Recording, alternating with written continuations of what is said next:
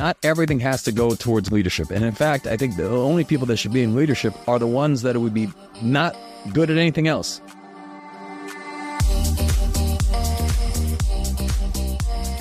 I'm Michael Mogul, founder and CEO of CRISP, the nation's #1 law firm growth company.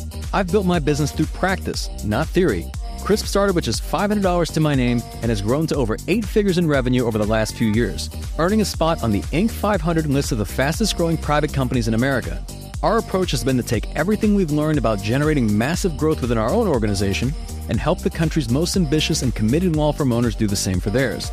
In each episode of this podcast, I sit down with innovative market leaders from the legal industry and beyond to learn from those who thrive in the face of adversity, challenge the status quo, and define what it means to be a true game changer. This is Jessica, Head of Coaching Strategy at CRISP, and today we're flipping the script for another special edition episode to get Michael's take on how to identify and nurture talented A players, why leadership and management aren't necessarily the same thing, and how to recognize the right moment to let go of an underperforming team member. The thing you cannot control in other people is their effort. But if you've controlled for everything else, meaning that you've provided somebody with clarity, resources, training, they know how to do their job, they know what's expected of them, and then they're just not doing it, well, that's when you know. That's coming up on the Game Changing Attorney podcast.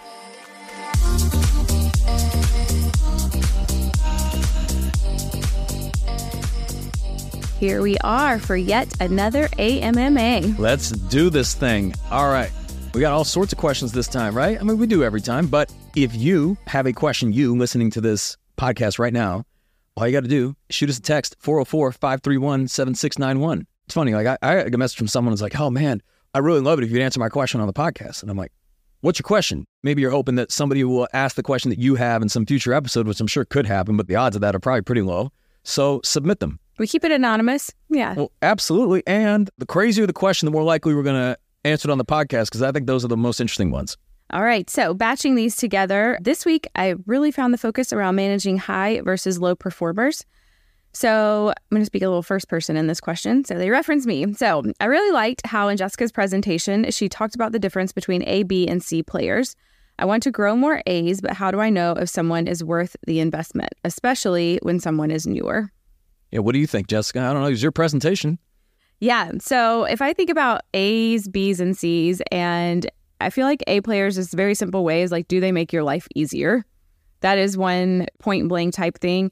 And then I think to look on the other end of the spectrum for a C player, do you dread meeting with this person? Is this person just a complete vampire, suck of your energy, your time, everything else? But really focusing on A players and just saying, like, do they make your life easier?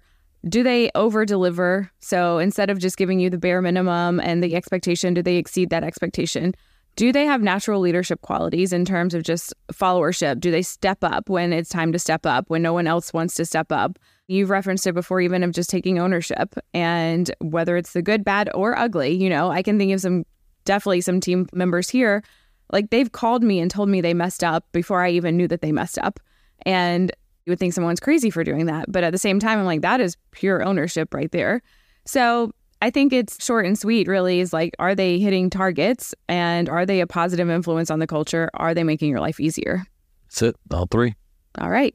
That's short and sweet. There you go. There was a follow-up a little bit to that. So I think this one we could probably both tackle on. But I struggle with finding the right amount of challenge to give my team. And how do you balance the risk of giving someone a greater responsibility with the downside of them potentially being unequipped to handle it? So I know we kind of go through this a lot with, sink or swim. And it's like, all right, we're going to give it to them.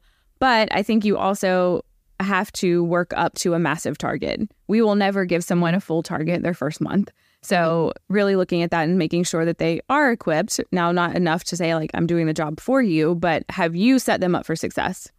Yeah, it's going to be a very subjective judgment call, regardless of, like, how do I know if I'm giving somebody too challenging of a task? Look at it from the standpoint of, well, have they done anything that's related to this type of task, maybe just not at this scale before? Like, have they done the things that help to build their own confidence? Let's say we're talking about like some sort of like marketing campaign, for example, and they've done something on a smaller scale. Now they can be given the accountability to take on a campaign of a larger scale. But if they've never done anything related to that before, ever, not even close, there's no commonalities, there's no similarities, nothing, and you're just going to throw that on somebody, well, then it very much is going to be a sink or swim type of situation. And there's those that are challenged, they're still going to step up. It's just, do you really want to put somebody in that type of position where they've never gone swimming before and you just throw them in the water? right? Yeah, and I think we always look at it too of like the stakes can't be that high. You always say like people can make mistakes, but we're not going to give something to someone that's going to sink the company. Oh, absolutely. And oftentimes, whatever it is that you are assigning to someone, it's not just from the standpoint of, let me just give this to them so I can test them. I mean, this has to make sense for the organization and for the business. And you're really trying to find who would be the best person to take on this initiative, because either way, it's got to get done. And there's going to be certain things, depending on the scale of whatever it is that you're assigning, that it's going to require support from other people, maybe even support from you. There's going to be things that perhaps they can just take on their own. You can delegate entirely. So it's going to vary. Again, you have to ultimately make that judgment call. But I find, at least in my experience, that if someone has never done anything relating to what you're asking them to do, then that's probably not a great idea. You want them to be able to build some confidence, let's say on a much smaller initiative, before you give them the reins to something much larger. It oftentimes doesn't even make business sense because you're asking someone who without any proven capabilities to do something. So let's say in most cases, they're not going to be successful. How does that benefit the firm? Right. And I think another mistake people make is when they want to give a big task or a big project or whatever that is like, that does not free you up instantaneously. So I think that's one thing people think, oh, I'm just going to give it to them. But don't think of it in terms of completely removing yourself. Like there has to be a transition period for stuff like that. Yeah, and they also have to accept the task. That's a missing component that a lot of times people, especially leaders, don't see. It's like when you are assigning something to someone, it's not just like, let me just send this off and delete the thing. It is meeting with this person, providing what do the success criteria look like, what are the expectations, what does great look like, and then the person on the other end who's being assigned this saying like, yes, I commit to doing this. I understand. I mean, if they have questions, they ask the questions. If they require resources, they request the resources. You don't just send it off and then go away. It's making sure that somebody's able to fully commit to whatever it is that you're asking them to do. And then once you have that level of commitment, then it's setting the cadence by which you're going to meet and follow up and get progress updates. They can still ask you for help. They can still ask questions. But it's interesting with questions like these because somebody's asking, I think a lot of times the answer they're looking for is, how do I not assign too difficult of a task? Instead of the other question, which I think is probably more interesting, of how can I challenge somebody effectively? Because usually what happens is they're not developing people because they're not giving them challenging enough work, or when they're seeing them struggle, they're pulling that struggle away from them because they've already either solved that problem or they know how to solve it. And you want to let people sit there and struggle. Yeah. You want them to actually think critically, to try things out, to be able to, in quotes, fail and then try something else. You don't want to remove all challenge and adversity from someone because you're robbing them of that ability to grow. So more often than not, I think when people are assigning tasks, they're probably not giving somebody enough of a challenge, not enough of a push, than the other way around. Yeah, I agree with that. All right. So next question. I have a team member who is great, definitely an A player, but she has no interest in managing others. She says she wants to continue to grow, but how do I grow someone uninterested in management? Love this one. Why do you assume that they have to grow towards management? Sports is such an amazing analogy for everything in life, but not everybody needs to be in the front office. You can have great players that play well on the field, and you can invest in them and they can continue to develop their skills and develop their capabilities, but not every career path has to lead to management and leadership and managing others.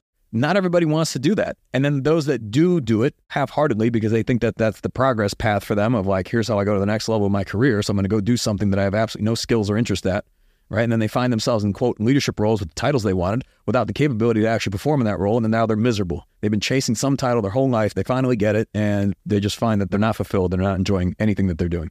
And you see this in sports all the time. You see like a lot of great players that somebody was on the field, they were amazing as an athlete, and now they say, oh, well, they'd be great in the front office as a general manager or some other role, and they're horrible. Sometimes you've seen, and I don't want to name certain ones, but we've had them as summit speakers where they've had amazing careers as elite athletes, Hall of Fame, amazing, and as soon as they moved into a very different role, were not nearly as successful because it takes very different competencies.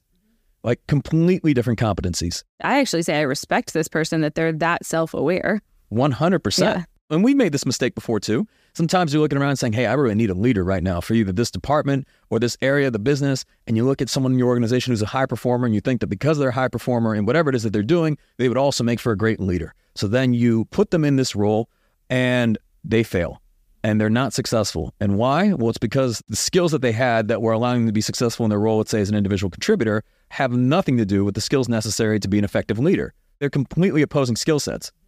So in one area, someone's like specializing in what it is that they're doing well.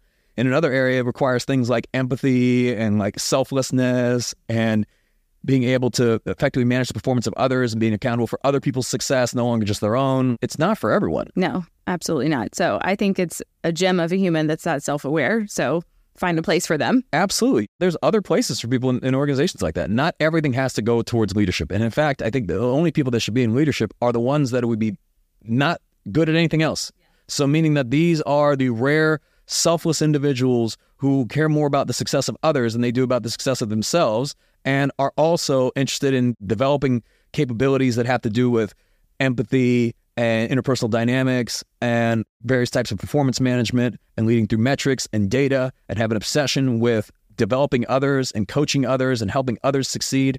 This is not for the clout chasers. This is not for those that just are looking after some sort of title, that think that they're going to be some person of significance because they're a so-called leader. Wow, right? I mean, that's just nonsense. And anybody who chases that, they're oftentimes the worst leaders. Yeah, they're in it for the wrong reasons. Yeah. All right, to round this one out, so sometimes I recognize that someone's poor performance is a direct result of insufficient training, onboarding, or poor management. But how much is attributable to the manager versus the team member? Basically, when are you able to determine if the team member is just a C player? So, I mean, for me, in my experience, what I found, you want to control for as much as you possibly can. So to this point, you want to make sure that somebody knows how to do their job, they've received sufficient training and development, that they know what is expected of them, that you've provided them with that clarity and what the standards are, what the expectations are, what does great look like. You want to make sure that you've provided them with the resources they need to be successful, that they have a computer, maybe they have internet access, that they have the software that they need, that the infrastructure is there for that person to succeed. And at that point, you're setting them up for success. Now, the thing you cannot control in other people is their effort. But if you've controlled for everything else, meaning that you've provided somebody with clarity, resources, training, they know how to do their job, they know what's expected of them, and then they're just not doing it, well, that's when you know. You're not going to be able to control somebody's effort ever. And either they want to perform in the role or they don't. And then the worst ones, I love this, are the ones that come to you and say that if they made more money, that then they would do their job well. Or the only reason that they're not performing is because of some missing gap between what it is that they're being paid. And if they got paid an extra $5,000 or $10,000, suddenly they become an A player. Okay, I performed this experiment. So I'll save anybody listening the turmoil of this. That is not true. And in fact, if it were true, then I would say, all right, well, if I can pay you $5,000 more, I'm going to get double the output. Can I get triple if I pay you $10,000? And can I get quadruple if I pay you $15,000? It's just a sliding scale of what your effort is. Or are you just half-assing it all the time and that you're somehow going to turn it on? This magic that we have not seen from you, this gift that you have, if only you were paid more money beyond the amount that you agreed upon when you joined the organization, right? This isn't to say you can't incentivize people. It's not to say that people shouldn't be able to grow in their career and you can obviously pay them more money. But if it comes with the caveat of saying that like you're not getting the performance you want out of them because you're not paying them, well, that type of individual, whether they're just like metering themselves, right? They're holding themselves back from this greatness. Nonsense. What do you think about that? I mean, I agree with that. I think one thing too with really determining a C player and really did you set them up for success? You do a really great job of saying like, is there anything else I could have done?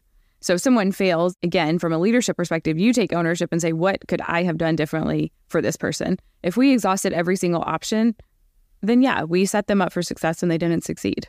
I always think it's my fault, to be honest. Even if they don't work out for reasons of effort, I still think, man, what could I have done to better vet this in the interview process, right? In the hiring process, how can I better determine like whether this person has the grit, the hunger, how they would deal with adversity, like miss something. Ultimately, you want somebody to work out and you want them to have the skills that they need. You want them to have the right mindset and attitude they need. You want them to be a great culture fit. So if they come in and early on in the organization, in the early years, when someone would fail, of course, it was 100% my fault, regardless of how great the individual was, because there was no training and onboarding. There weren't any processes. People weren't being developed. Like this is like year 1, 2. Now you fast forward today and it's like the goal is always providing all those things, making sure that that's there up front, because when you hire someone, you're really placing a bet saying that I am betting on the fact that you will be a value add to this organization. I want you to succeed. Why would I hire somebody, pay them money, and then them not be a great contributor to the organization? That's what you're vetting in the hiring process to make sure that this person will be a great fit for the role. So when they come in, they can help to elevate the organization. And if they're not succeeding after being provided the training, the onboarding, the clarity, like all the things that are essentially necessary in order for them to perform in their role, and they're just not succeeding because they don't care, well, why don't they care? And how do we not properly vet for this? Because it's still going to happen, right? So it's always going to be your fault as the leader. That's really the mindset you should have. You should be a complete ownership of the situation, but it's also your fault if you continue to tolerate that type of behavior too. It's like, look, I've made a mistake. This person, probably not a great fit for the organization. We provide them with training, provide them with onboarding, provide them with clarity. Like they know how to perform their role. They just don't care. So at that point, the only other mistake you can make is if you keep them around. Correct. I think that's everyone's biggest regret with the C players, that they did not terminate them when they should have. Oh, absolutely. Everybody knows. Yes, Everybody knows. You already know. If you ask yourself, do you see this person at your firm a year from today? Yes. Or would you enthusiastically rehire this person? Yeah. Well, I know some people are going to answer that question and say, I wouldn't enthusiastically hire anybody in my law firm, so they just blow it up and start over. But maybe you should. Yeah. Like, if you really wanted to make the greatest amount of progress in the shortest period of time, it really is asking yourself that question, because you know. And you can try to justify it in a million different ways of saying, well, maybe if I give them another chance, and based on their horoscope, based on the season of the year, and there's a full moon outside, and today it's raining, you can try to justify it a million ways. But once you provided all of the resources and training, and again, this is assuming a lot of things, because I would say that most firms are not providing proper onboarding, not providing proper training and development, not providing proper clarity. You have to be able to solve for those things first. But in the rare case where you have, and somebody's still not performing, well, you can't teach hungry, right? There you go. And with that, we will wrap it up today. There you go. Thank you. You've been listening to the Game Changing Attorney podcast with Michael Mogill.